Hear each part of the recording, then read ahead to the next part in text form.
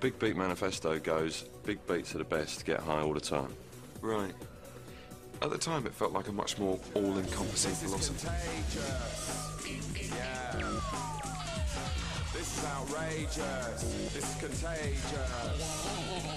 Plus, he thinks he might be gay. He's 80% certain. 80? Nice. No need to overdo it. So he's dealing with that, which I think is great, and I'm being very supportive over. I always thought he might be a bit gay, but more like 30%, if I'm honest. Hey, everybody. Welcome to the El Dude Brothers podcast, episode 57, right? 57? Yeah, 57, yeah. All right. Quantocking II. My name is Sean, and I'm probably about, 34.5% gay. And my name's Laura, and I probably would have got further ahead in life too if it were not for my hair. How are you? I'm doing good. You know how I knew you were on vacation this week? How? Because our account sent out, literally no tweets. Yeah, I have been away to Butlins, which British listeners will know is an absolutely super time of a holiday with the kids. But we did have a nice week. Yeah, it looked very fun. I was loving all your pictures on Twitter, yeah, because we just established... Yeah, we just established that nothing happened on the Twitter account while you were gone. Facebook. Yeah, no, we had a lovely time. It was so hot though. It was meant to be. So it was on the south coast, so about sort of 2.5 hours away from London, and it was meant to be cooler down there, and it was not cooler down there at all. It was awful. Oh, it looked like such a ton of fun though. Did the girls have a good time? Oh, they were just I think basically neither of them have got any serotonin left. They were just so happy for 5 days, and now they've come home and it's all disappointing. It's like, oh, back here doing what are we going to do today? Washing. Yeah. Are we going to Peppa Pig World again? No, never again. Phil said that as we left. He was like, well, make sure you go on any rides you want to, girls, because we're never coming back here. And Sadie was like, oh, maybe we'll come next year. It's like, please God, no. We've been twice now, and I think we've done our time. Oh, so this is like a second visit to Peppa Pig World. Yeah, so the first time we went was when Sadie was about 18 months. I was pregnant with Esther, and it was great. She loved it. And then obviously we've gone. Esther's 22 months, so similar age. The sort of when they hit their peak Peppa Pig love, and just loved it. Oh, it looked like you guys had a great time. How was the roller coaster or whatever thing you were riding on? Oh Christ! So the Peppa Pig bit has got some really tame rides, as you'd expect for the preschoolers, and then there's a few roller coasters for the older kids. And Sadie wanted to go on this thing. It was called the Tyrannosaurus Rex or something. It was dinosaur themed, and I thought, well, there'll be no way on earth she'll be tall enough to go on it, but we'll go and look. And then when we got to the front of the where you go in, she was tall enough to go on it, and I was like, oh shit. And I thought, well, if we queue up, once she sees it, there's no way she's going to want to go on it. But that, if anything, seeing it only spurred her on, and she just loved it. And we went on it 5 times in a row, and I honestly thought I was going to vomit. It was horrifying. It went upside down. But she couldn't get enough of it. Oh, that's so funny. Bless her. I mean, I used to love rides when I was a kid, and a teenager. I used to love rides, but the last couple of weeks going to Thorpe Park and then doing this have shown me that I now no longer love rides. It makes me feel sick going on rides that I used to love, so that's a bit sad. Oh, that is sad. I fucking love roller coasters. Yeah. Yeah, I always did, and I do like the thrill of the roller coaster, but maybe it was just going on it 5 times in a row. But it definitely makes me feel a bit nauseous in a way I never got as a child. So, how long do you think we can talk about stuff other than the episode? As long as possible, because I fucking hate this episode. How did you feel about it? Yeah, pretty much the same. And I thought this was gonna be I thought that I liked this episode for some reason. I really liked the last scene. I think the last scene's really funny. I knew I didn't like it. I remember not liking it at the time when it aired, but I'd forgotten quite how much I disliked it. I just think it's pure meh. And it's got some really funny bits. So, I mean, obviously we'll talk about this more, but the football bit's really funny. and the stuff with Super Hans' house is really funny, but as a putting it all together and making it into an episode, to me it just feels like all the bit like they didn't really know what to do with it, so they just took some scenes they thought would be funny that they've cut from other episodes and stuck them all together. Yeah, I like if you could have if we could have put together an episode of Peep Show that was just pure filler, this would have been it. And I've got a lot of things to say about Mark's ideas of how a relationship is supposed to work as well. Like, don't even get me started. I'll get started on this, don't worry. But Mark is a fucking idiot in this episode. Oh, yeah. I definitely think... I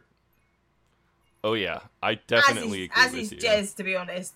They both have got no idea of how, like, the world works. And bearing in mind they're meant to be, as we know, like, 38 and 39 probably at this point.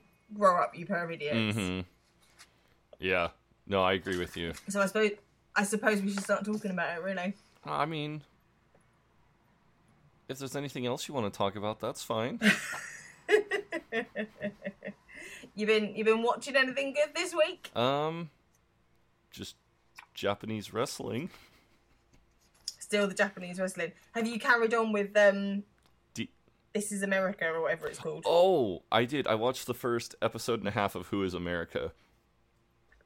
I feel Who Is America? Did you like it? I love it. And I was talking to Nicole about this the other day. I'm just always amazed that Sacha Baron Cohen is able to get these prominent politicians to just say the most weird shit on camera. So we've watched them all. We've watched all the... It's been two. Has it been 2 or 3 episodes that they've had so far? We've watched however many there've been. We've watched. I think them all. there's been 2. And yeah. I think there's been 2. And the stuff at the end of the first episode with the Kindergardians. The kindergardians. That's it. We were just in hysterics. And my friend Catherine texted me and was like, "Is this like true? Like, do you think this is true or is this put on?" And I was like, "I reckon it is true. I reckon that there are people that would be duped by that, and that is worrying." Oh, it's 100% true. You can just go ahead and tell her this is 100% true. This definitely happened. Yeah, that was my feeling. Have you watched the bit in the second episode with Bernie Sanders yet? I haven't. That's very funny. He's completely confused by the whole setup. He's just like... He doesn't really say anything controversial or particularly amusing. He just looks like, what the fuck have I walked into? Oh, maybe I did see that. It's like right at the start of the episode, right?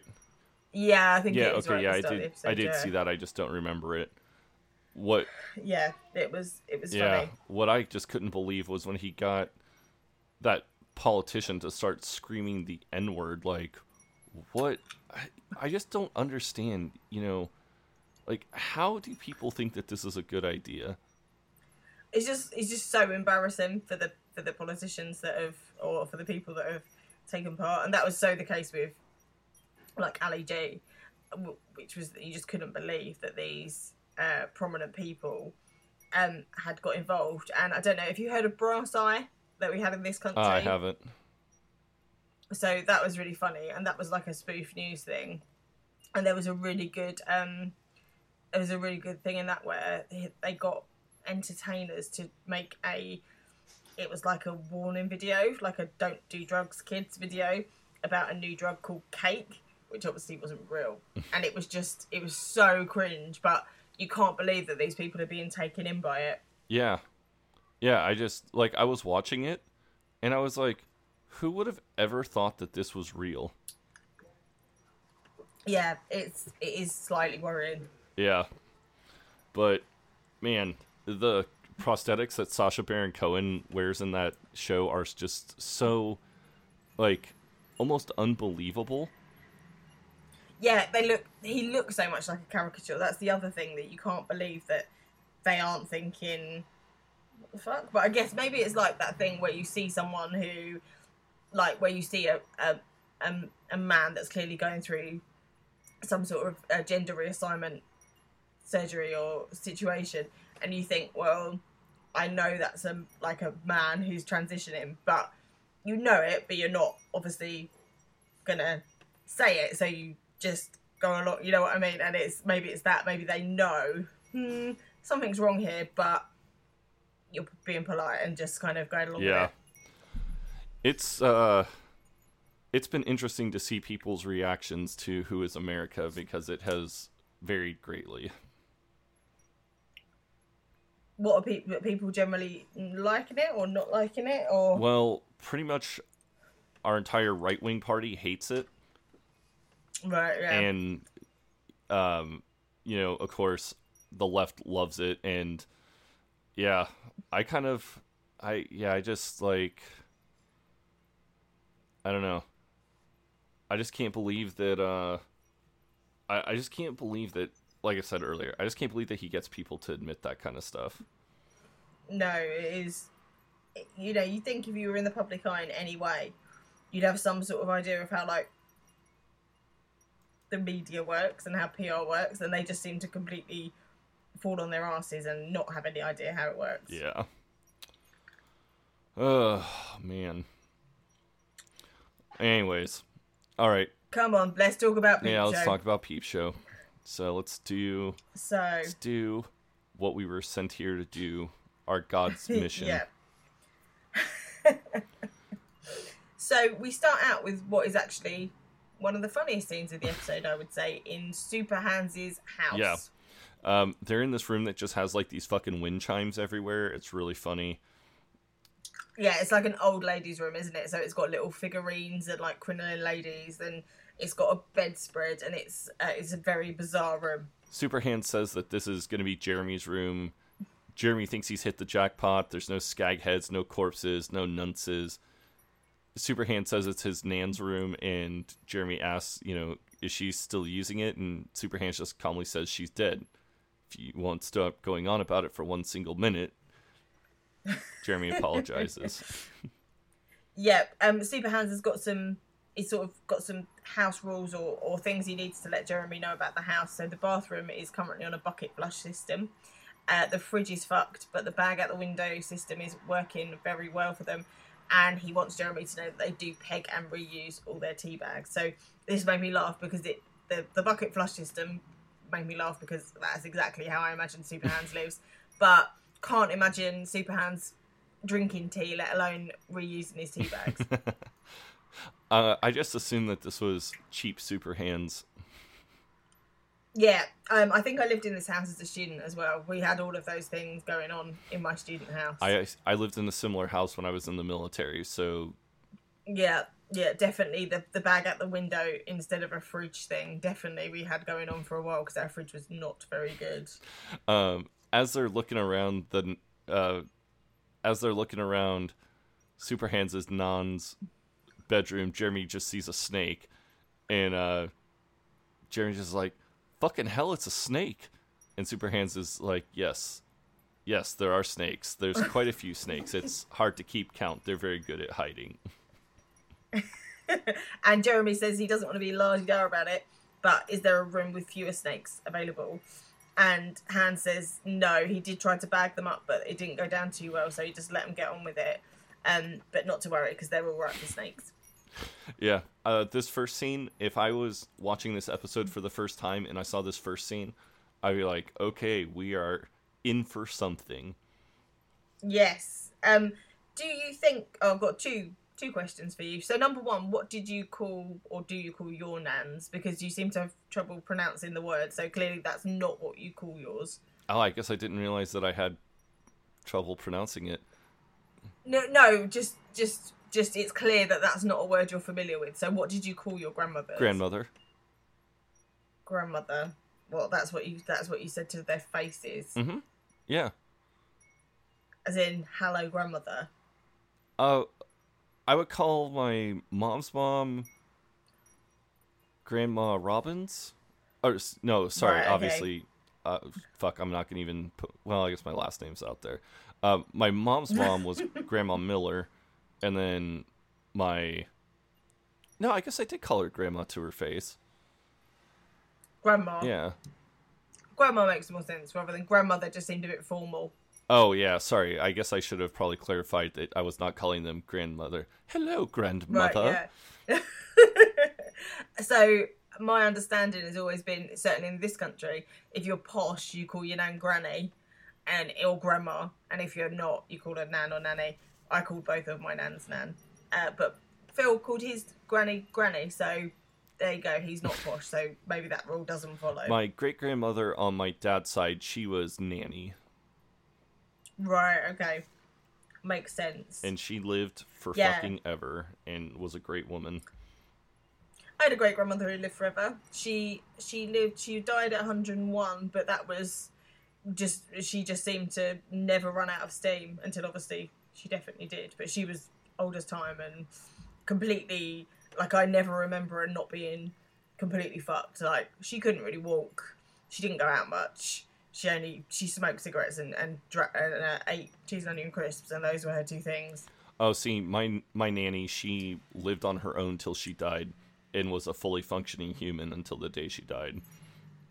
Oh, that's good. Yeah, my nan lived, so 2 years before she died, she had a stroke, and then she moved into a home. But before that, she lived on her own, which was she was 99 when she moved out of a house, which was quite good going. Mm-hmm. She was widowed for something insane, like 60 years. No, it was madness. Wow, did her husband die in the war? No, he died. He didn't die long after the war, but he just died of, like, general man stuff. Like, I want to say a heart attack or something like that. Oh, a heart attack is general man stuff? You know, like those things that old men tend to get rather than old women. So, like, heart attacks, like cholesterol issues, you know, that sort of thing. Oh, right, yeah, because all we do is eat shit with high cholesterol. No, but, like, women It's generally... okay, you can just be sexist, Laura, that's fine. I just want you to know. Generally, if you've got an old set of grandparents, like, the nan lives longer, doesn't she? On the L Dude Brothers podcast, I'm going to hold your feet to the fire when I think you're being sexist. Okay, I own it. I own my sexism on this one. My other question was, do you think that Super Hands was brought up by his nan? Oh my god, I just have this vision now of his nan being, like, crazy as fuck.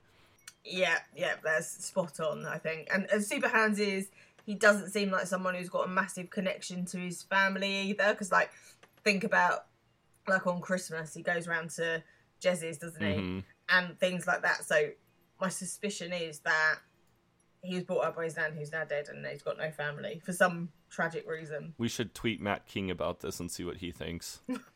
Yeah, what do you think was Super Hands' backstory, re his family?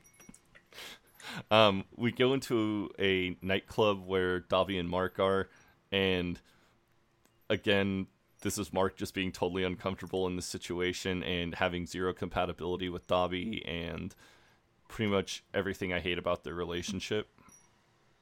He even looks wrong drinking beer out of a bottle. I thought this as I was watching the scene, was like, he even looks uncomfortable drinking that beer. Oh, I just think this is like Trump eating a McDonald's hamburger trying to connect with the common man. Yeah, exactly that. He's trying to appear easygoing, but by trying to appear easygoing, he seems even less easygoing. He is still kind of hinting at Davi that he wants her to move in, and he asks, when might you be bringing your stuff over? No pressure. She says, probably in about a week. Jason's van is in the garage, and Mark just thinks to himself, Jason, the only man with a van. Have you got a man with a van that you call on? Yeah, it's called U-Haul. Oh, okay. So I just wondered if you had a friend who was like your van, go-to van guy. No, yes I do. Yeah, yeah. Everyone's got a guy. Yeah, my other friend Sean has the biggest fucking truck you've ever seen in your life, Laura. Yeah, so we've got a friend Sam who's got a van, and if you need a van, if you need someone to help you put flat pack furniture together, Sam's your man. He's who you're gonna call. And I assume Jason is like Dobby's version of that. Yeah, but if Mark really wanted her to move in, why doesn't Mark just get a moving company? Hire a van. Yeah, exactly. I thought that. So then at this point, they're all with kind of Dobby's and Simon's like startup friends, and one of them just kind of yells, "Hey, Dobby, come over here for a minute." And Mark sees Dobby kind of go over to where the women are, and he thinks to himself, maybe they're going to brainstorm an excuse about not moving in. I wonder what they're laughing about. Could just go and ask, what the fuck are you laughing about? But it might seem a bit aggressive. We then hear a conversation between Simon and, I've forgotten his name, but he's married to Alice, about the five-a-side football game that they're going to be playing on Sunday. And Simon's saying that they're a man down if he fancies it, but man whose name I can't remember says that he'd love to, but he's got a roast chicken summit with Alice, so clearly it's back on with Alice, or he's trying to make it back on with Alice. Hold on, I'm looking up his name because it's driving me crazy right now. Is it Neil? Could be Neil. Yeah, it's Neil. Yeah, so Neil says that he's got a roast chicken summit with Alice, and then... Hello. You're meant to be watching The Incredibles, madam. Oh, we have a guest on the podcast. Hello. I thought you were watching The Incredibles with Daddy and Esther. I don't want to watch it. Well, you can sit and watch me, but you got to be quiet. So sit on the stairs. Actually, Sadie, why don't you go and get your tablet and your earphones from my bedroom, and then you can watch your tablet and sit there. That sound like a good idea? Yeah. Quiet idea. Oh no, I have to do another kind of job to climb up. Alright, yeah, go and get it. Can you will? And look at the just in your podcast. Yeah, I'm doing the Aww. podcast. Where was I? Mark then says that he scoffs at the idea of five-a-side, and he says that this is where all the real men go to laugh at the rest of us who can't check the brake fluid or shoot a baboon. And he quotes the real men in his ideas are Alistair Campbell, Alan Hansen, and probably Brian Cox, even though he pretends he's not one of them. I think Brian Cox is the only name out of that group that I recognize. Alan Hansen is a footballer who's now a commentator. And Alistair Campbell was Tony Blair's spin doctor. Quite a sort of manly guy. Yeah, okay, so Brian Cox I know is the actor, and the only reason I know him is because he was in Super Troopers. Oh no, Brian Cox is a professor. Oh. There probably is a Brian Cox who's an actor, but that's not who he means. Hang on. I'm Googling your Brian Cox. It says he's a Scottish actor who works with the Royal Shakespeare Company. Oh. A Scottish actor who works with the Royal Shakespeare Company. Yeah, no, not him. It is, it's plugged in. He's a physicist, Brian Cox, who does the Infinite Monkey Cage on Radio 4. Are you sure that Mark wouldn't be talking?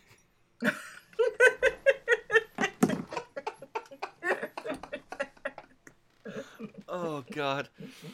Oh, Close but no cigar. so... That's what happens if you rely on Wikipedia. I am so motherfucking tired right now, Laura.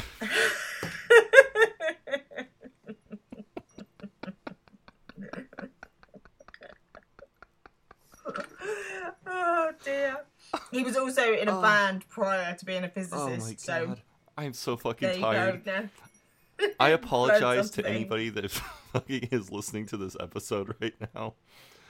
It's just confused. Oh my God, we both hate this episode, and you're hysterical. Like this is not what they signed up for. I am so goddamn tired right now.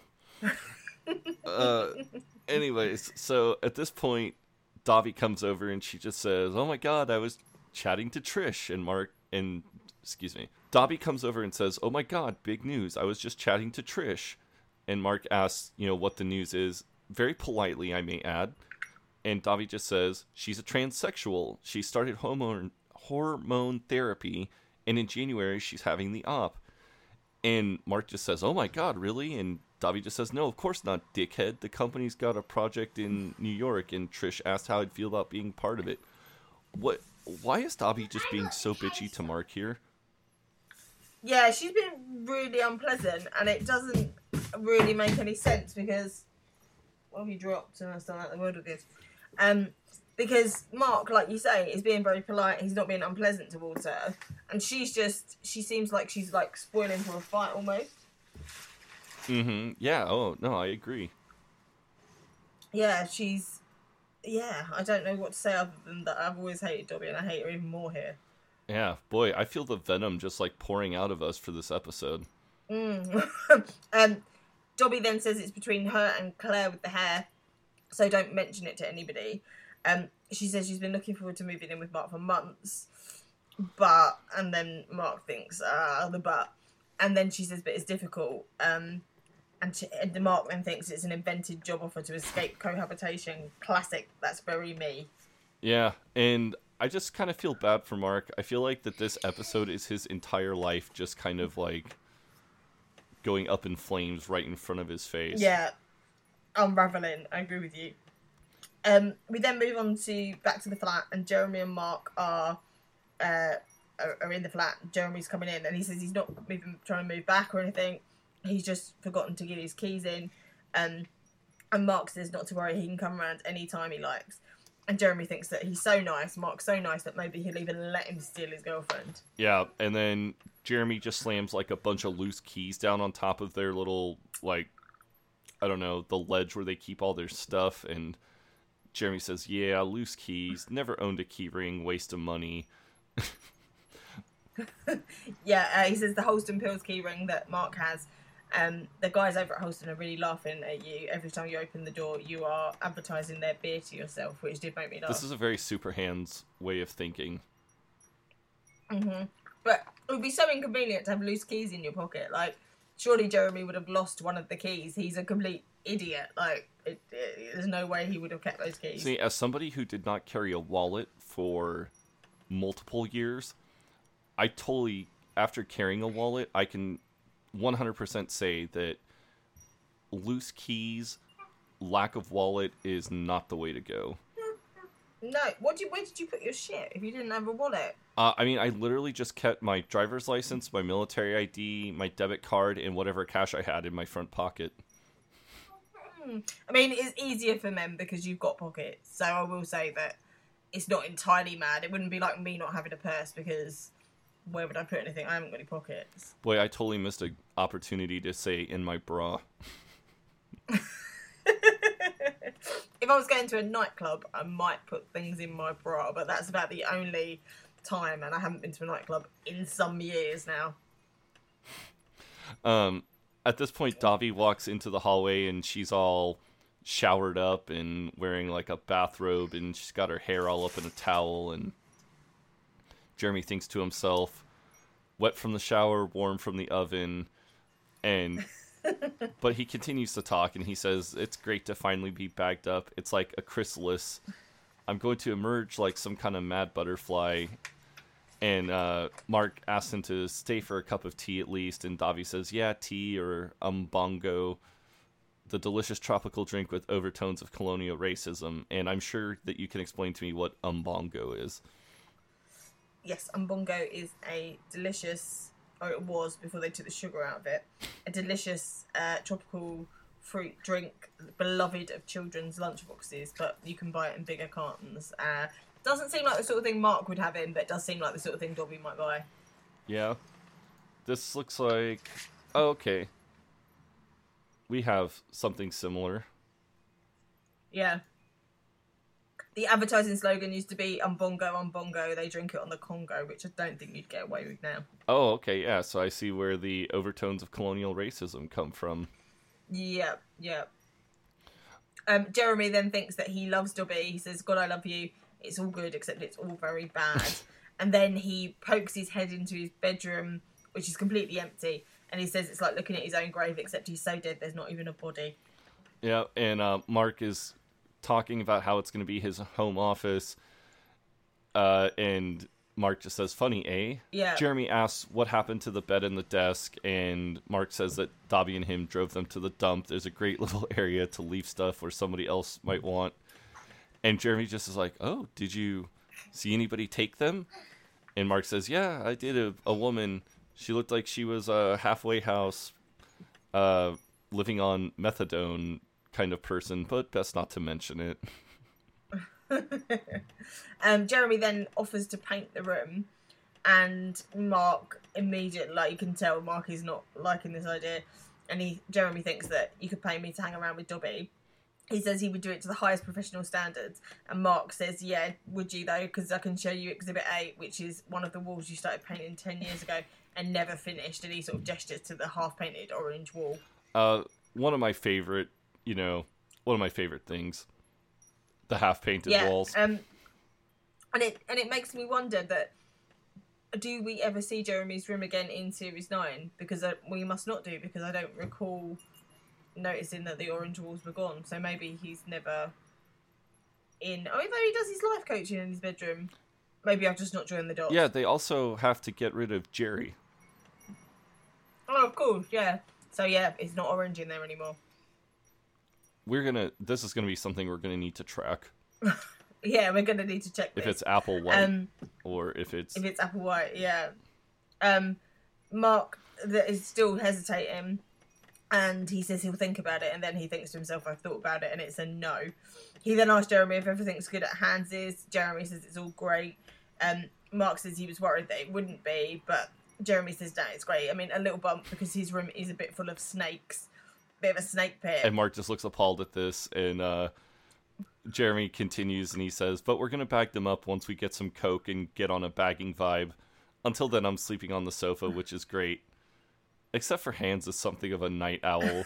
But aside from the snakes and the no sleep, and then Mark says, but aside from the snakes and the no sleep, good? And Jeremy says, yeah, really good. I mean, we are taking a lot of drugs. And I just wrote, there's no such thing. He says he did wonder before, will it be too many drugs at Hans's? Because he talks about them a lot, but he probably doesn't take that many. But as it turns out, he does take quite a lot of drugs. They had a system, but it broke down, and Mark just thinks to himself, surprise, surprise, that's probably and then says out loud, that's probably a bit of hazard with drug taking. And Jeremy says, no, you just need to be really careful with the ratios. We just got the ratios off. So I do think I am now addicted to drugs. And Mark says, you've always been addicted to drugs, Jeremy. But Jeremy's appalled by this and thinks he's not a drug addict until very, very recently. And Mark makes the point that he smokes marijuana every day and always has. And Jeremy says that's not being a drug addict, that's just having a bit of something to take the edge off. He changes the subject swiftly and says, so Dobby's finally moved in, congratulations. But Mark says actually she isn't going to be moving in until next week when Jason's van is fixed up. And Jeremy thinks that this sounds like something he would come up with. She must be delaying on purpose because she's having cold feet. And this makes him happy. But then he thinks he's such a bad friend. Do you think that there is a difference between a drug addict and somebody who smokes pot every single day? Well, I suppose technically, if you're smoking pot every day, you are a drug addict. But then I've got arthritis and I take codeine most days. And if I don't take it, I definitely, even if I'm not in pain, I feel a bit grumpy. So I suppose I'm also a drug addict. There are levels of drug addict. It's not the same as being on Skag, is it? See, I think that you cross the line when you have to, prostitute yourself for drugs. If... That's your line. Yeah, that's your red line. Yeah, that's my line. That's the line I'll never cross. Even if I did smoke weed every day, I would never get to the point where I'm like, oh my God, I've got to go prostitute myself in Kansas City to get weed. It just doesn't work that way with weed. Yeah, I tend to think that this is the sort of thing Mark would think, but that it's probably... the physical addiction to something like weed is probably not the same as the physical addiction to something like heroin. Train Spotting would never have been made about someone who smoked weed. Yeah, you wouldn't. It wouldn't have been as hard hitting, I don't think. Yeah, you wouldn't see somebody crawling in the dirtiest toilet in Scotland to get a bag of weed out of the toilet. No, exactly. It'd be like, and people just do nothing when there's the weed drought. and Beats keeps saying he's got a headache. It would just be someone saying, oh, I've got a really bad headache, over and over again. I have somehow missed this episode of People Just Do Nothing. Have you? I think it's one of the early ones. It's in the first or second series, and yeah, there's a weed drought, and they're trying to get weed by any means possible, and they're on their pirate radio station saying they'll literally take anything, like the ends of people's joints, whatever. They'll make a Franken spliff if they have to. And then Mark begins to tell Jeremy about the job offer she's had in New York, and he asked Jeremy, do you think she could have made that up to avoid moving in? And Jeremy just thinks to himself, duh, obviously, and then says out loud, I wouldn't worry, mate. And then we find out that Mark has booked a romantic weekend for him and Dobby. He's going to nail down this New York lie. He's going to get her away, confront her, and watch her squirm. And Jeremy just thinks, brilliant. Very romantic. Yeah, that is definitely the sign of a dysfunctional relationship, I would say. I think if we were ever in any doubt that Mark and Dobby's relationship was anything other than shocking, this is all the information we needed. Oh, 100%. I mean, it's obvious that this is a toxic relationship. This is a horrible relationship for these two. They shouldn't be together. Yeah.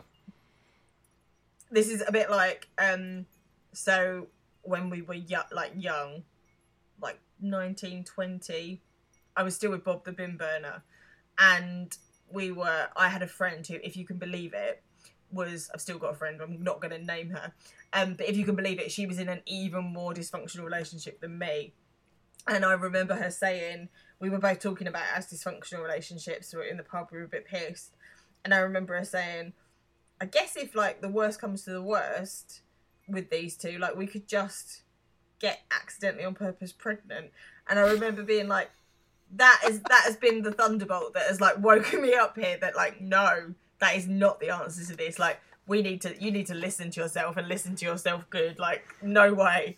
And I remember us laughing and her being like, yeah, that's not the answer. But sometimes there's a sort of watershed moment where you think, no, this dysfunctional relationship is not working out. And I think for Mark that this should be, if he's thinking about wheedling lies out of Dobby, this needs to be the watershed moment for him. It isn't, but it needs to be.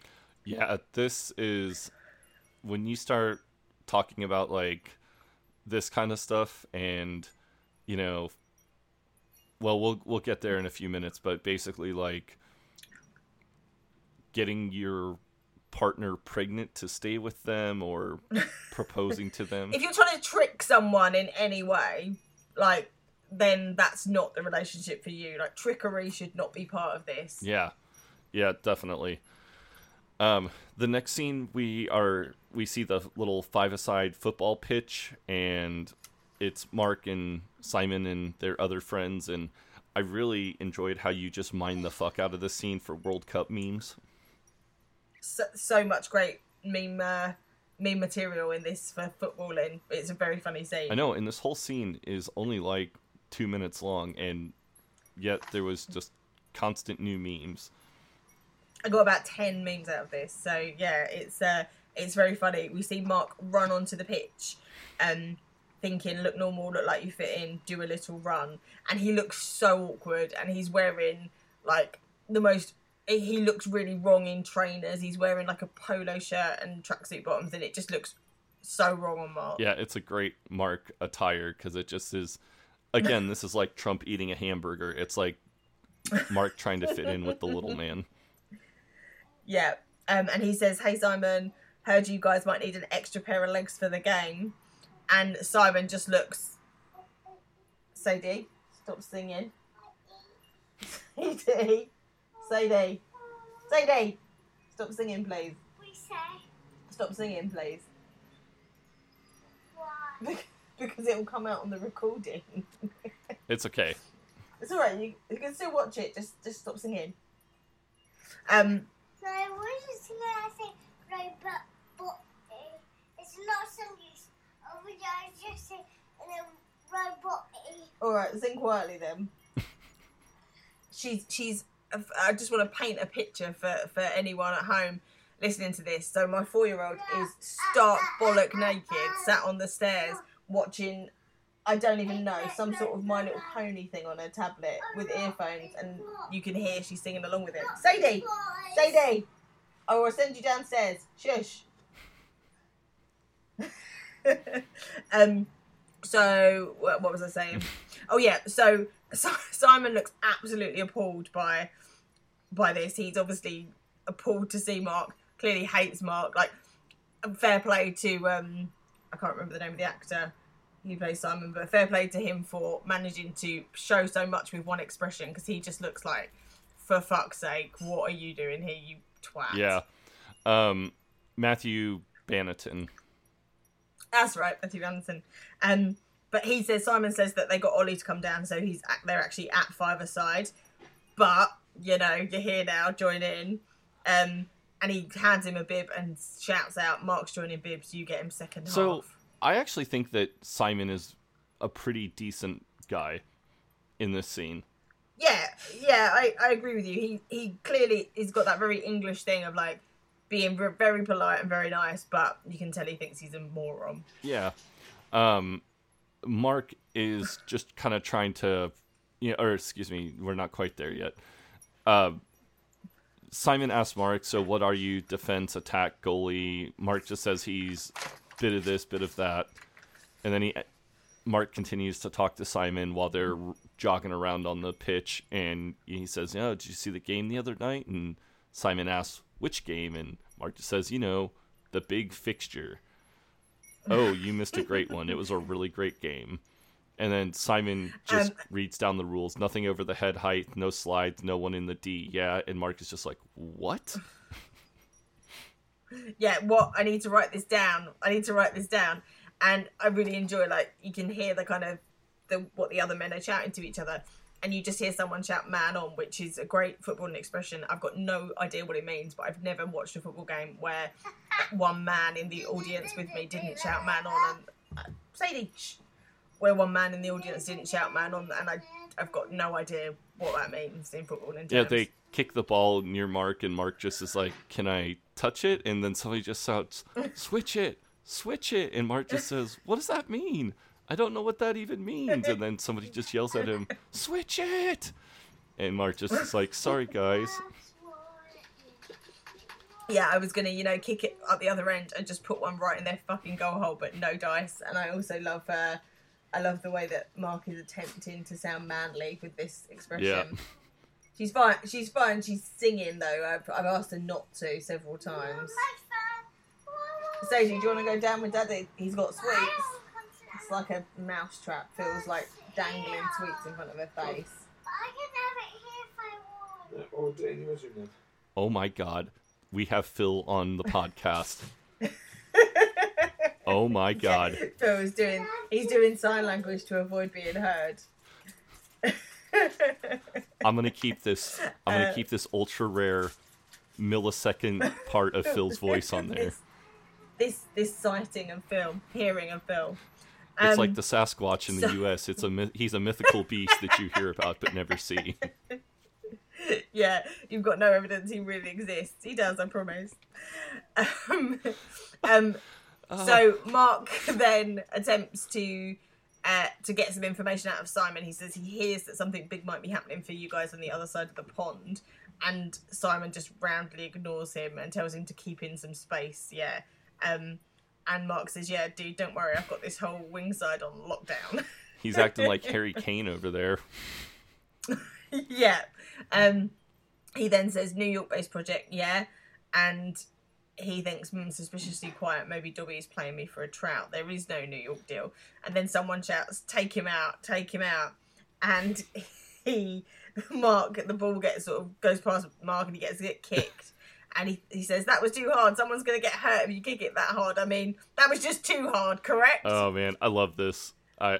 This part just really cracks me up. This scene is, outside of the opening one, my favorite part in this entire episode. It's just so fucking funny.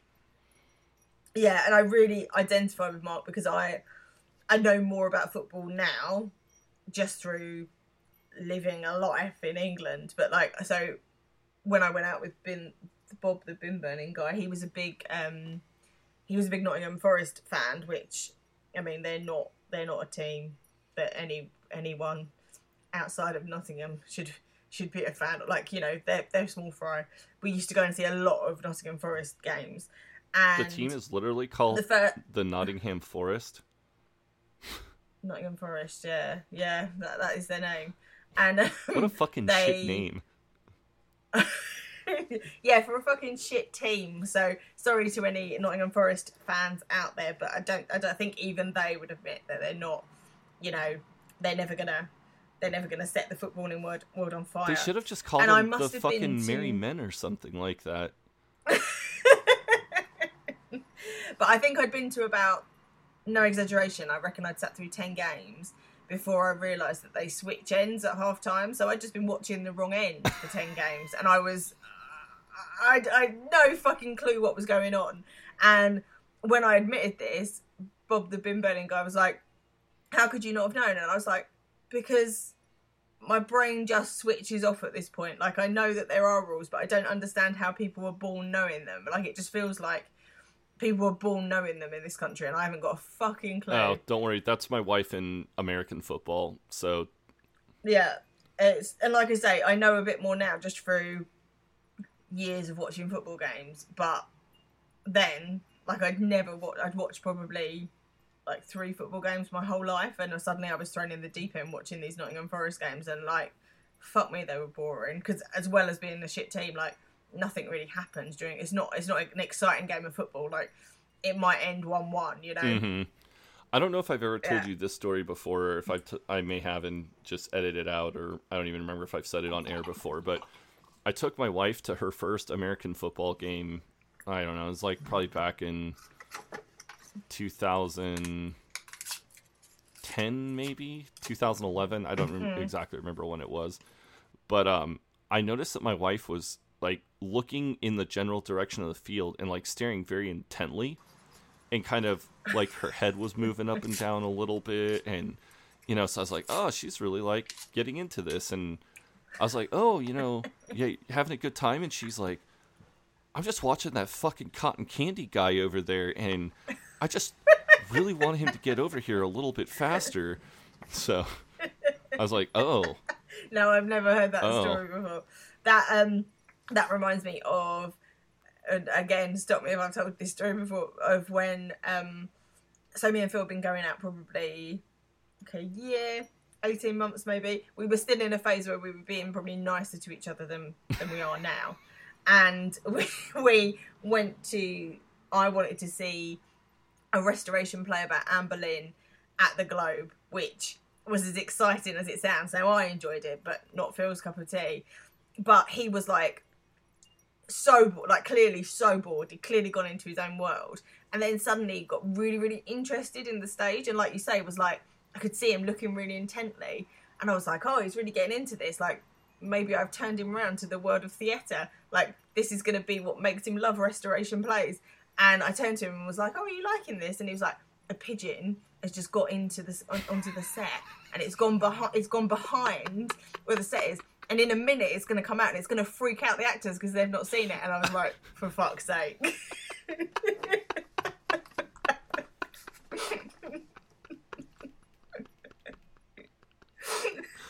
I'm just laughing because I totally can imagine myself doing that same thing if I was at that play. Yeah, and I've never made him go back. We've never been back to the Globe since. There you go. That's you've got to know where your partner's strengths lie. Oh my god. And for me, it's not football, and for him, it's not restoration theatre. Oh my god. It's so funny because the way that you and I talk, it's like our spouses are so fucking similar, but in like totally opposite ways. Yeah, it's weird, isn't it? I think it's quite clear that opposites attract, I think, and that we're the similar ones to each other and they're the similar ones to each other. Oh my god. When we get to the part where they talk about opposites attract, you kind of beat me to the punch, but yeah. We'll talk about that more. Yeah, we'll talk about that more here in a minute. So we get to Apollo House again, and Jeremy, Dobby, and Mark are sitting around.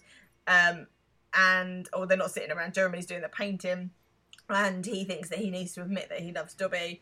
Who to tell first? Her more exciting or him more noble? Which makes me laugh. And then all together, more Jeremy Kyle, which obviously Jeremy Kyle is like Jerry Springer, like that sort of thing. More Jeremy Kyle with a small chance he might cave my head in, which made me laugh again because Mark would never ever cave Jeremy's head in, I don't think. Mark then comes in to inspect the paintwork and says that you've got some paint on the light switch. And Jeremy says, yeah, well, that is going to happen unless I take forever. And then Mark looks around and he's like, is this white? And Jeremy says, it's apple white, it was cheaper.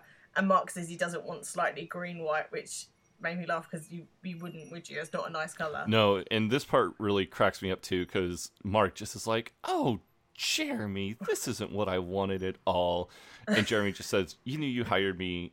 You knew when you hired me it wasn't going to be a professional job, despite Jeremy saying that he was going to do it to the highest professional standards."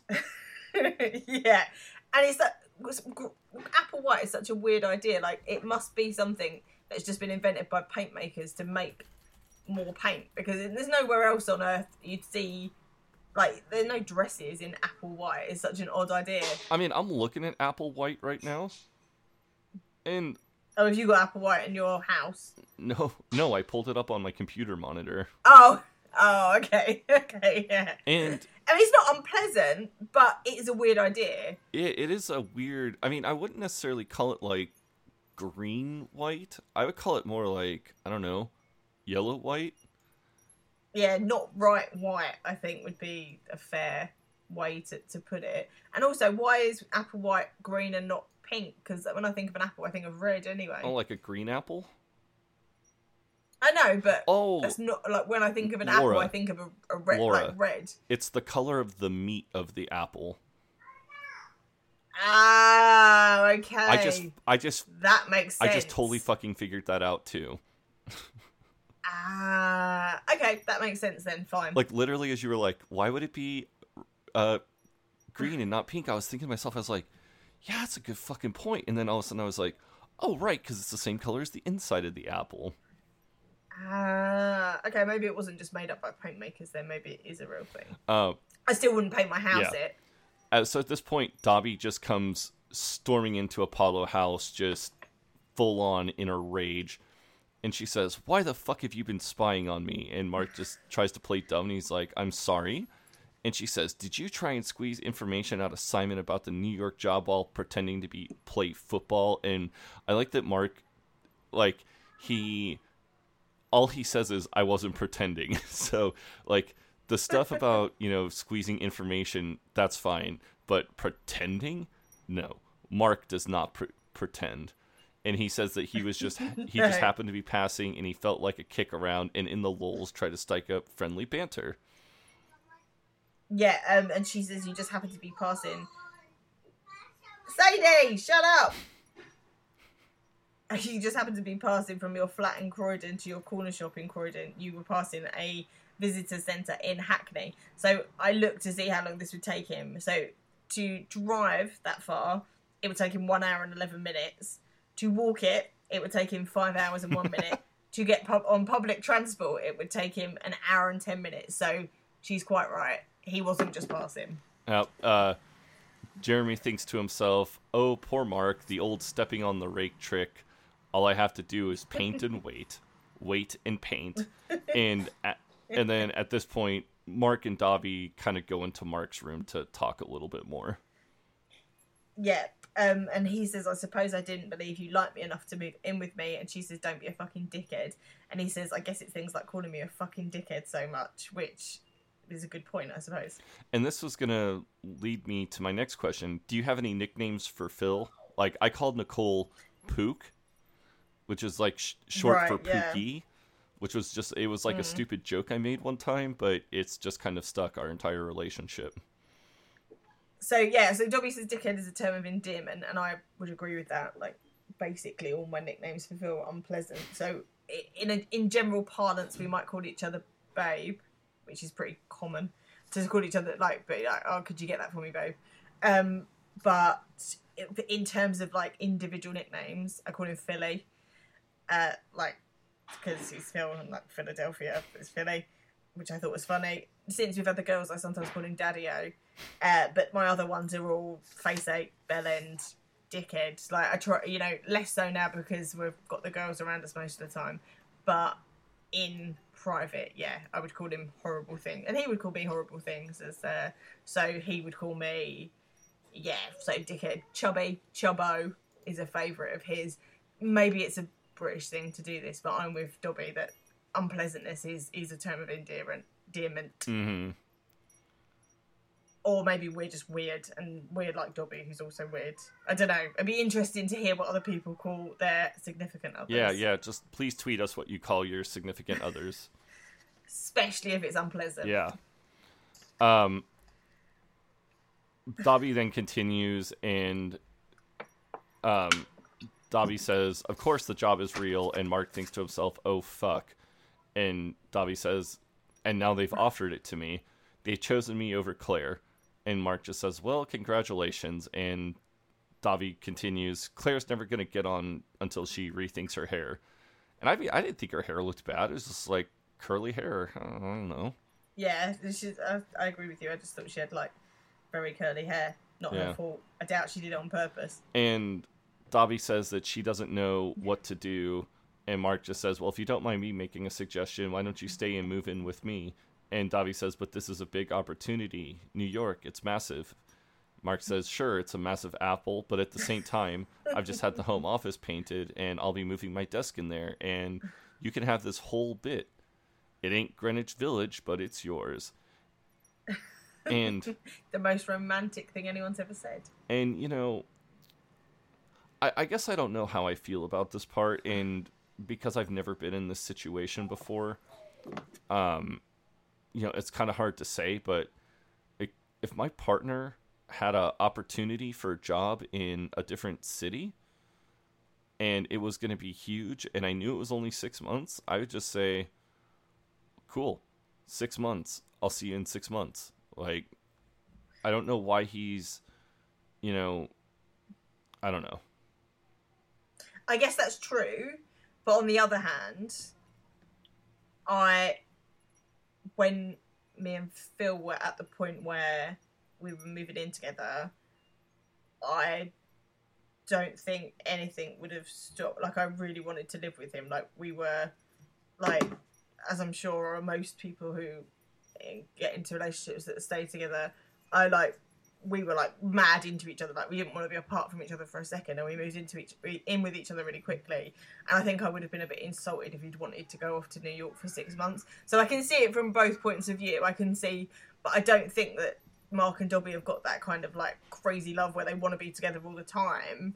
And I would have thought Mark was more pragmatic than that. So it is. I agree with you. It's confusing. Mark's reaction is confusing. Yeah.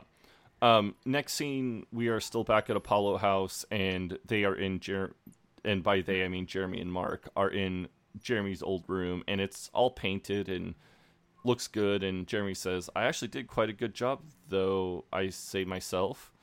And Mark is just like, "I'm sorry, I doubted you." And Jeremy says, "No problem. I doubted me too." And then at this point, he's like, "Hang on," and he starts like staring at the walls, and he's like, wait, this is loads better than when I left. And Mark just admits that he hired somebody else because he wanted it to be nice, and Jeremy is obviously not competent. It's like you put a fluorescent safety jacket on the Mona Lisa, says Jeremy. Mark then says that Dobby's thinking about taking this job in New York, and this obviously upsets Jeremy too because he's in love with her. But Mark says he's got a plan. He's going to push things up again. He's going to ask Dobby to marry me. I think now's the time for a big statement. Show her how I really feel. What the fuck, Mark? What are you doing? So, what's really interesting is that I had totally forgotten about this until we were just started talking about this episode, that I had a friend that literally did the same thing. Did it work? So, I had a friend in the military who was kind of a dick, but like was... I liked him. Like, he was generally a pretty nice guy. He got an assignment to this base called the Azores. What are you doing? Are you, like, rolling around in fucking aluminum foil or something? No, sorry. I was sneakily trying to get the marshmallow out of the bottom of some of Sadie's sweets I stole from her that were in the drawer. I stopped now.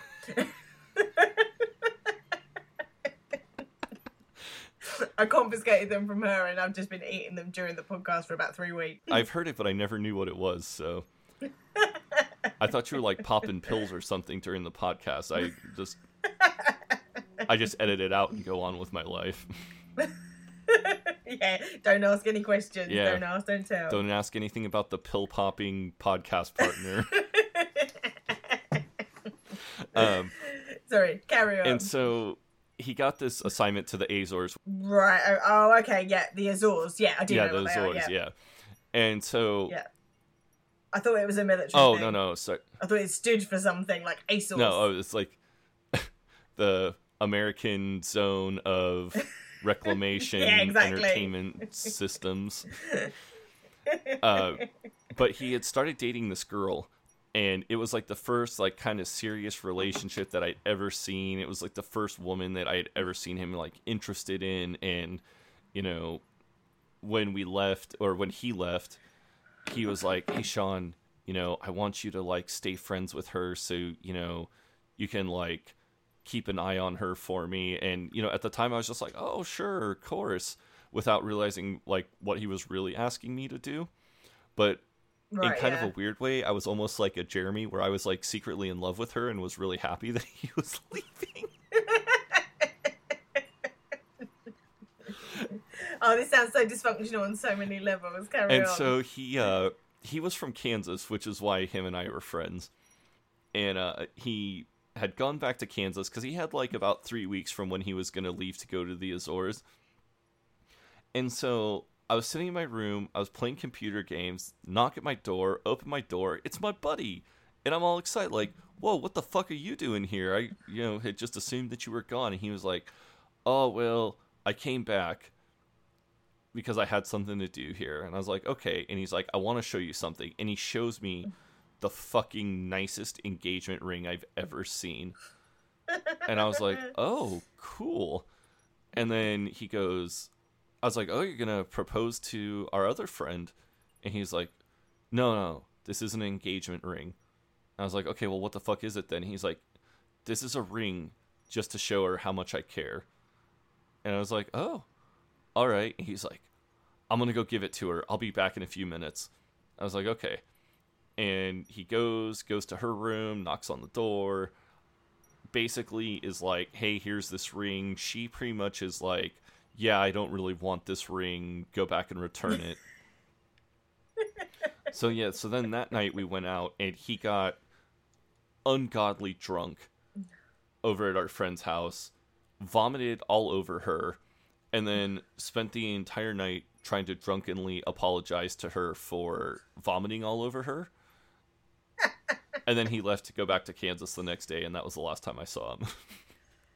Oh, so his plans to keep her worked about as well as Mark's. Yeah. So let's see here. Oh yeah. So Mark then says he's going to pop the question in the Quantocks at the weekend. Dobby's driving, and Jeremy's like, "The Quantocks is where you accidentally propose to Sophie. Is that where you have to ask all women to marry you by law?" And Mark just is like, "Oh, so do you think that's a good plan? Show her how I feel." And Jeremy thinks to himself, or Jeremy says, "Well, honestly," and he thinks to himself, "This is the moment. Gotta tell him the truth. Tell him I love Dobby. Grasp the nettle and get stung to fuck, and face the firing squad and get shot to bloody pieces." But out loud he says, "Yeah, good plan." This was sort of like me. Yeah, Chris, great. Great. I mean, I know a lot of Chris's. Yeah, Chris, great plan. So Mark then says it was good to talk it through with a mate, and Jez thinks he didn't grasp the nettle. Obviously, who would grasp a fucking nettle? Next scene, they are at Marylebone Station on a train. Have you ever been? Marylebone. Have you ever been there? Marylebone, yes I have. Oh, Marylebone. Okay. Marylebone. Yes, it is the train where you go to the West Country. It's the station in London that goes west. Yes, I have been to Marylebone. Oh, well. I just totally fucked up that pronunciation. It's fine. To be fair, it doesn't look like you'd pronounce it like that, does it? Yeah, I actually think I just have it spelled wrong in my notes. If I probably... Do you have, in America, is your Monopoly, American? Oh, that's interesting that you ask.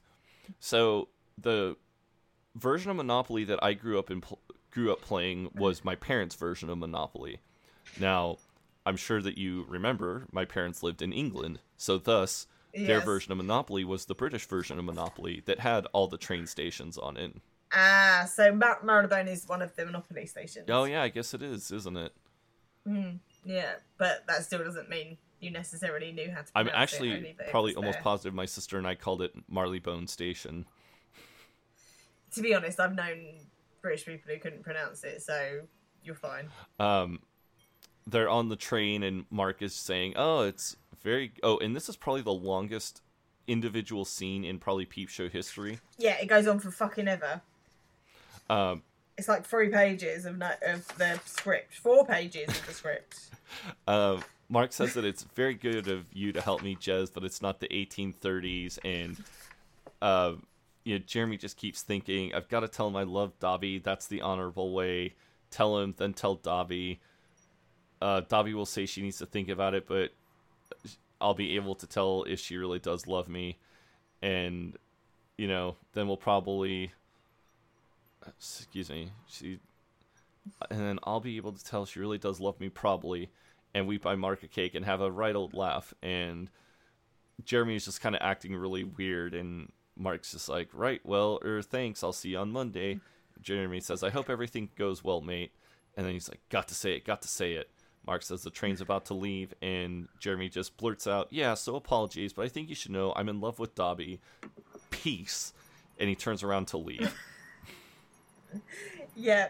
And Mark's like, what the fucking hell are you talking about? And Jeremy says, I think it's only fair that you know. Goodbye. And he tries to leave, but someone's blocking his way in the aisle. And he thinks, excuse me, can I get past? And then thinks, because my best friend is going to kill me with a tuna baguette. And then suddenly the train starts moving and he thinks, oh no, the train's running on time. This is unprecedented.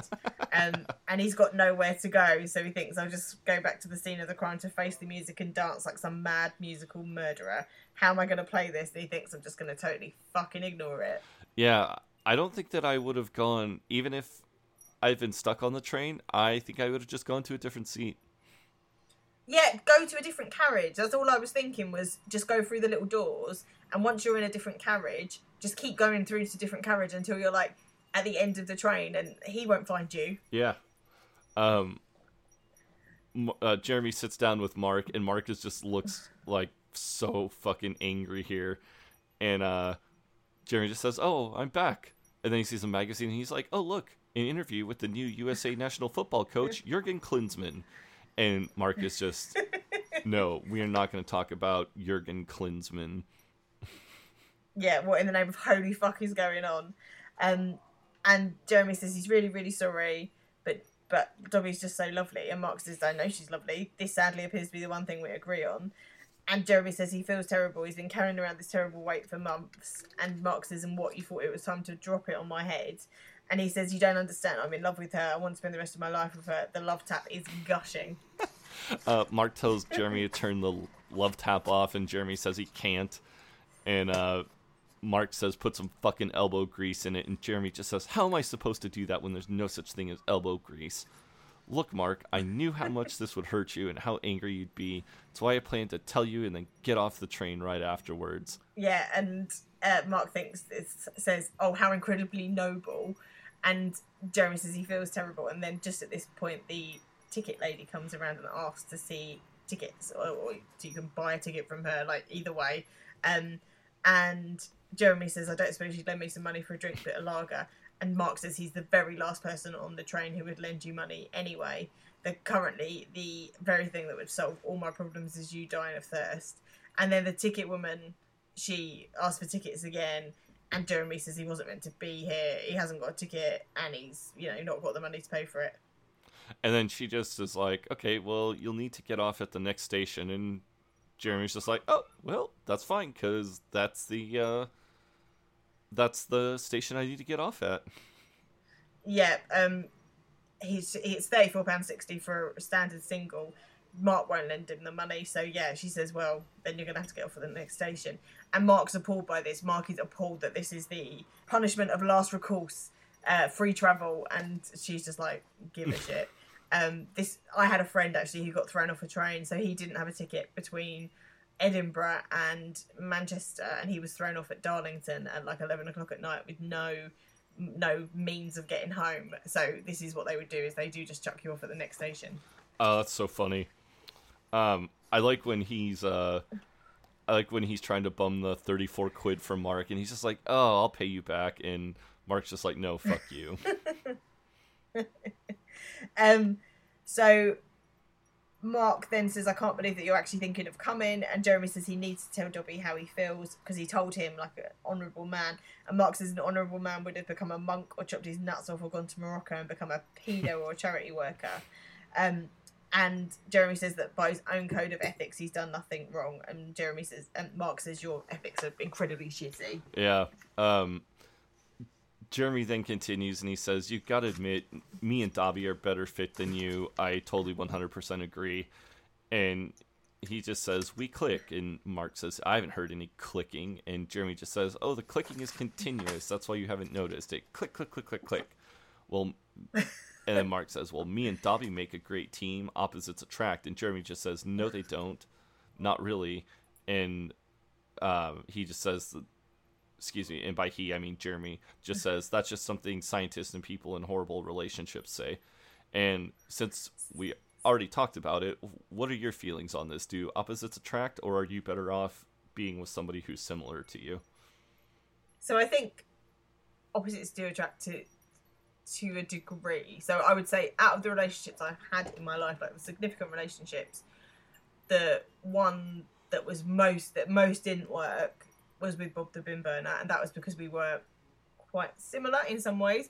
And I would say, like, so this is the way I would put it: if mine and Bob's books had met, then they would have liked each other a lot. Like, they would have been duplicates of a lot of them. We liked all the same things. We had a lot in common in terms of our like Venn diagram of interests.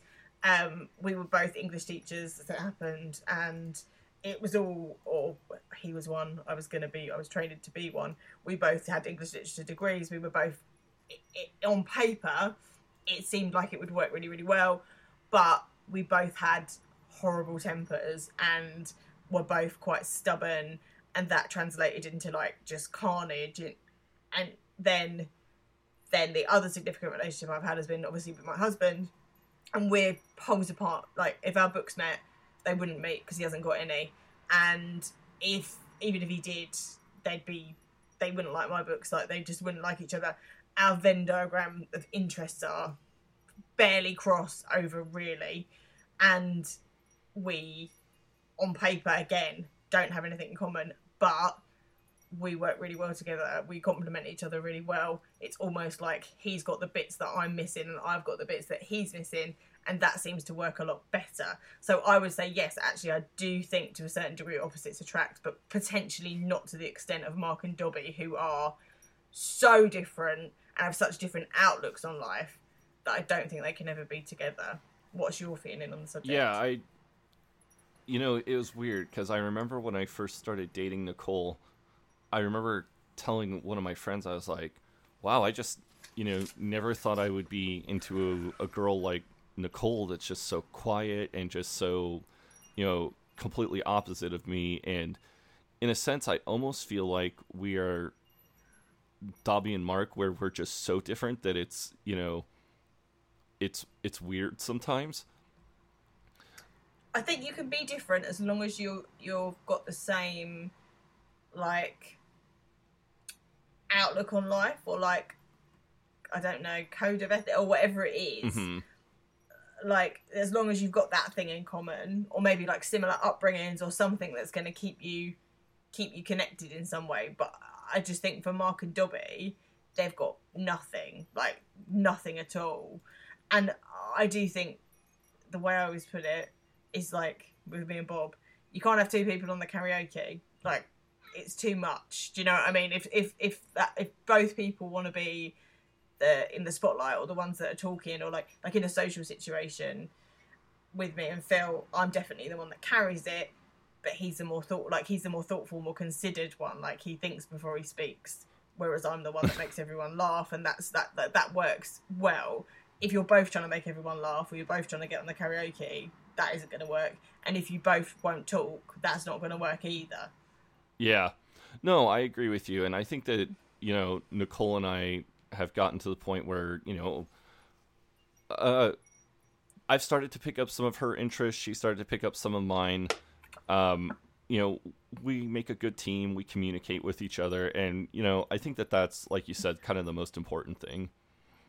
Yeah, and I do think that, so yeah, I think for the most part, I think opposites do attract, but I just think for Mark and Dobby, they're too opposite to ever work. And initially, when we first meet Dobby, she seems like Mark's dream woman, because it seems like she's like geeky and she likes all the things he likes, and like they're both into their whatever, the fantasy war quest and all that, and it seems like they've got similar interests.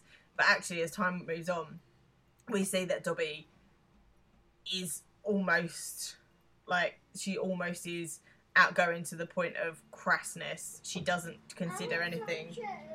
All right, Daddy will get you some juice.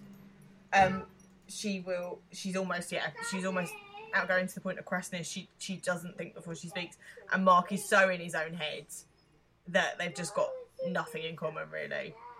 Yeah, I agree with you 100%. I mean, you look at like the interrailing and all that stuff. I mean, they're just so opposite of each other. It's just, I don't even know. Yeah, I mean, I think that this is, maybe Dobby is like the shiny, thing that's like fun, and anyways, she's not the one, let's put it that way. We haven't, the one is coming up. The one is coming. And Jeremy just says, I mean, be honest, the things you moan about Dobby, the DJ bars, the dope smoking, the poorly arranged finances, don't they remind you of someone? And Mark just is like, I told you those quibbles in a different area. You can't use them against me. And Jeremy just says that him and Dobby don't quibble. And Mark says, well, that's because you never spend time together. And then Jeremy suggests that maybe like one of us should kill ourselves. And Mark just says, oh, the life coach speaks. Maybe the reason that you're in love with Dobby is she's a woman you've been spending the most time with. And I just wrote bingo. Yeah, that's exactly true, because that is what happens to Jeremy, is he just latches onto the woman who's around him the most. I'll be honest, I think that this just happens to people in general.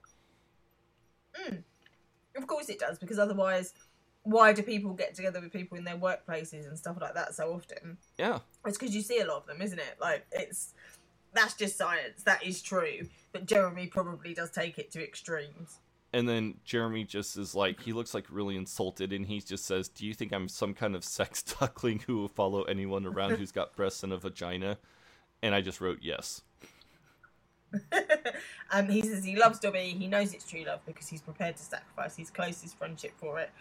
And there's a kind of like, there is a sort of moment, there's a beat there of poignancy, and then he says he's going to tell her, and Mark says, look, I think we should have a calling off period. You go back to London, find out what Nancy's up to, watch some pornos, have a couple of gay flings, and then at the end of 2 weeks, if you still feel the same, then maybe you can say something, by which time... And then Jeremy says, but by that time you'll have her all married, like a trussed-up hog. And Mark says if he agrees to hold off, then he promises that he will also hold off and won't ask Dobby to marry him for a couple of weeks. Deal, and they agree it's a deal. And Mark thinks, great, 2 weeks to find the nicest ring for under 200 quid. So we are out at the Quantocks in front of the train station, and Mark is saying like, okay, mate, next one to London's the 12 and... Oh, the 12:14, excuse me. Next one to London's the 12:14. See you later. And Jeremy just says, yeah, actually, I'm thinking about it. I don't know if I'm going to go back. And Mark just is like, what the fuck? That was the agreement. And what I realized was that Jeremy saw... Remember in Dobby Club when Mark is like, well, Gerard and I had an agreement, and obviously I would have violated that agreement in a heartbeat. And Jeremy's just like, yeah, of course, I know, but he didn't know that. I wonder if this is... Yeah, exactly. So he knows Mark's game, and I think that that's part of that here is that Jeremy knows Mark so well. Like, they've lived together for a long time. He's seen this sort of thing with Mark before, and he knows that Mark is duplicitous. Like, they're both duplicitous, but he knows that Mark is not gonna honour that deal. Yeah.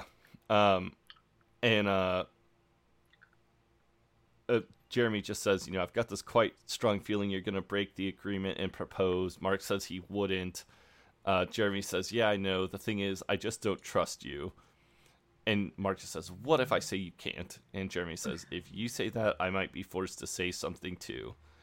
And I was wondering if he was maybe talking about the time that Mark was going to cheat on Dobby with Suzanne. Oh, the NBA woman. Yeah, that's another thing, is that Jeremy's got too much, like... Dirt on Mark. Yeah. Yeah, it is. That's why this pact can't ever properly work. Just at that moment, Dobby walks up and Jez says, hey, Dobbs. And Mark explains, like, she looks confused to see Jez there. And Mark says he thought it would be nice if Jeremy joined them for the weekend, if you don't mind. And Dobby clearly does mind. Does clearly mind. And she says, oh, no, that's totally fine. And Jeremy says, don't mind me. I'll just be hanging out, staying close to my buddy here, and, like, puts his arm around Mark. Yeah. Yep, exactly. And then Mark says, we look after each other. I watch my back. I watch yours. Isn't that right, dude? And... yeah. And then they sort of step away, and Dobby asks Mark what's going on. And he says he's really sorry, but I had to bring him. It turns out there's something I really have to tell you about Jeremy. I should have told you this a long time ago, but there's a reason why he's such a dickhead. It's ironic with the life coach and everything, but it turns out he's a drug addict. He can't get an erection unless he thinks about something disgusting. I don't want to say what, and he thinks he's gay. He's like 80% certain. This is another one of these scenes in this episode that is just so fucking long, and yeah, I mean, this entire episode, like probably 2/3 of this episode is the train and then this scene out in the country. Yeah, the dragging out of this bit.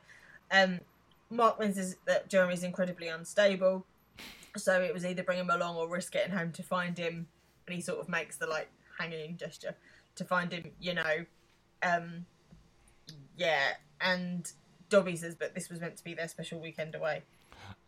Mark continues, and he says that as Jeremy is walking back, Mark just calls out, 1 sugar, Jez? And Jeremy just says, yes, please. And Mark says, I gave him 1 without a sugar the other day, and he got really angry with himself and smashed up a CD case and tried to eat the pieces. And as Jeremy is walking towards Mark and Dobby's picnic, he's thinking to himself, he better not bloody have said anything or there'll be repercussions, extremely romantic repercussions. And then he just plops down right next to Dobby and he just says, so did I miss anything? And she says she had half a Scotch egg, and Jeremy just says, brilliant. Mark thinks that he needs to wee too, but he will continue resisting. My bladder is not so easily the master of me. She offers...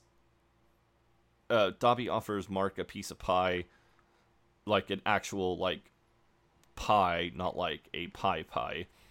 Like a pork pie. Yeah, pork pie, not like a proper, like, apple pie. I mean, a pork pie is still a pie. What's that? A pork pie is still a pie. Well, not in the sense of, like, an apple pie. Like, come on, Laura, I know we've had this pie conversation before. It's a pie, though. Like, it's legitimately a pie. I know. I know it's a goddamn pie.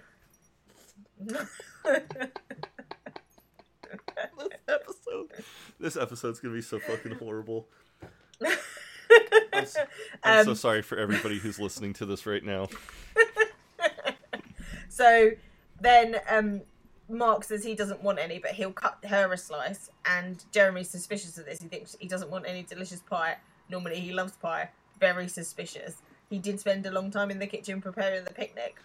Of course, a ring. He smuggled a bloody engagement ring into the pie.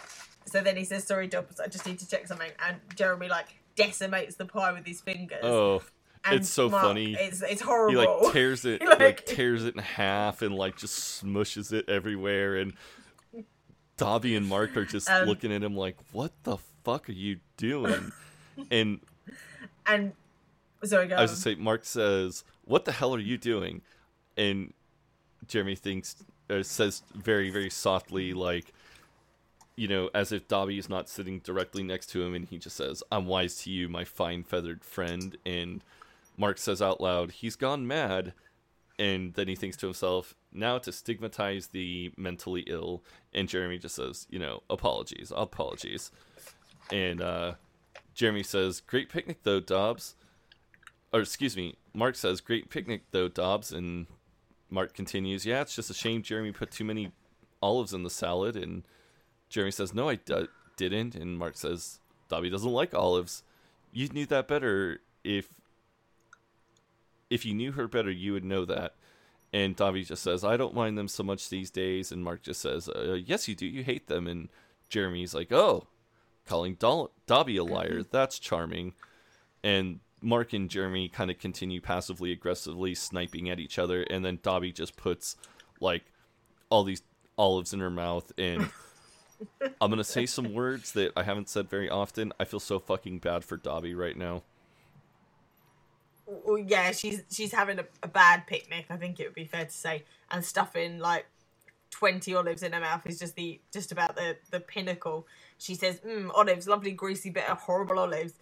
And Jeremy says, I told you. And Mark says, she was being sarcastic, can't you tell? And just at that moment, Dobby's mobile phone rings and she answers it. It's Simon, and she's still got 13 olives in her mouth. What I love is I have never listened to Dobby's half of the phone conversation before, but for some reason I was just paying attention to it. And she's like, yeah, I got like 13 olives in my mouth. Hold on, I'm just going to spit them out. Mark thinks what part of ex-boyfriend doesn't he understand? And then Jeremy says this is, as she walks away, he says this is horrible. And Mark says, why don't you go back to London then? And Jeremy says, yeah, so you can ask her to marry you. And Mark says that this is what we agreed. And Jeremy says, fuck the agreement. And Mark says, yeah, that's brilliant. Fuck the agreement. Fuck the Geneva Convention. Fuck parliamentary democracy. Fuck everything. So he's going with the Donald Trump plan of governance. Yeah, is that your great new idea?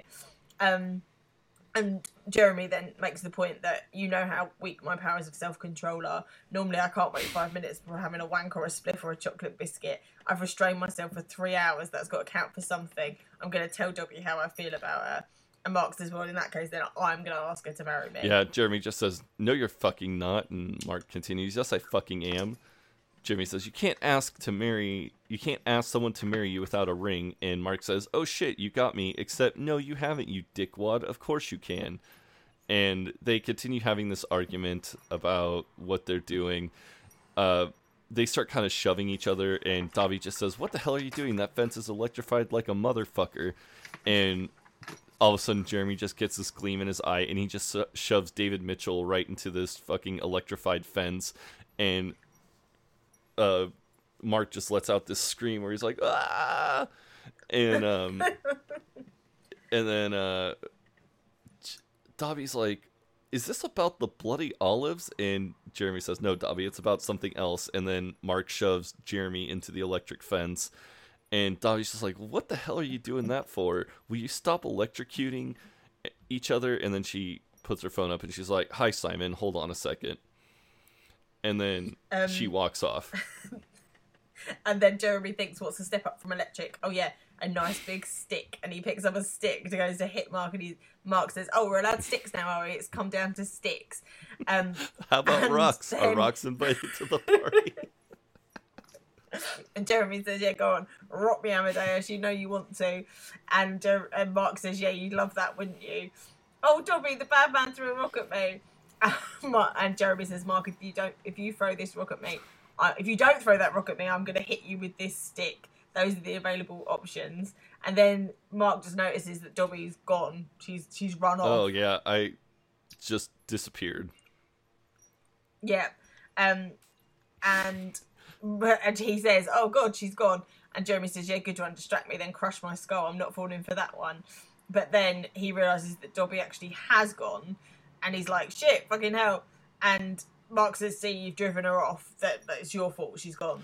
Yeah. At this point, Mark's phone rings and he gets the longest goddamn text message ever.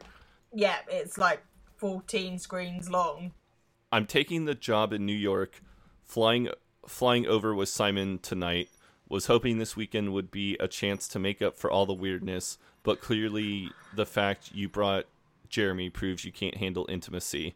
I'm sorry Jay has issues with drug addiction and being 80% gay, but this is not the weekend to address them. Clearly she's a speed texter because she's run off somewhere they can't see her and sent this text message. But you're right, it is a bit. It's not been very long. Mark also has a missed call, and it's 2 PM. Yeah, I just noticed that. Yeah, he's got three missed calls, and it's 1:55 PM, and he hasn't got much signal. So then Jeremy says, "Hang on, why does it say here I'm 8% gay? It says I'm 8% gay."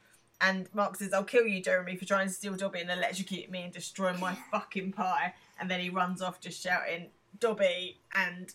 Oh no, sorry. Jeremy runs off shouting Dobby, and then that is the end of the episode and the end of Series 8. And for a long time, I thought it was going to be the end of Peep Show. Yes, because it was... So this aired at the... If I'm correct, it ended at the end... aired in 2013, is that right? What is it? Yes. I said, if you're going to sit on my lap, be quiet. No, this aired at the end of 2012. 2012, yeah, and then... I'll tell you in a minute, be quiet. And it wasn't until November 2015 that we got the final series of Peep Show. So there were 3 years between this airing and the final series, which I remember, I agree with you, I thought it was going to be the end. I didn't think there was going to be any more. And I actually was, for a long time I was kind of okay with this ending.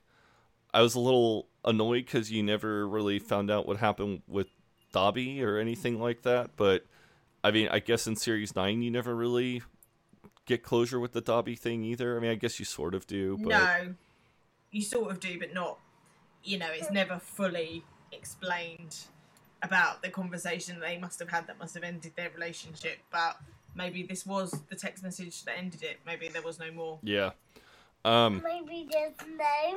So I'm just gonna shoot for what I think this is, and I'm gonna say 53. 54. This is my least favorite episode of Peep Show. Okay. Yeah. I almost went 54, but I was like, maybe William Morris years or one of the Series 9 is going to be even lower. But yeah, 54. Quantocking II. Yeah, I hate this. And I hated it at the time, and I hate it now, so nothing's changed. But I am glad that this is the end of all the Dobby nonsense. We got one more Dobby episode.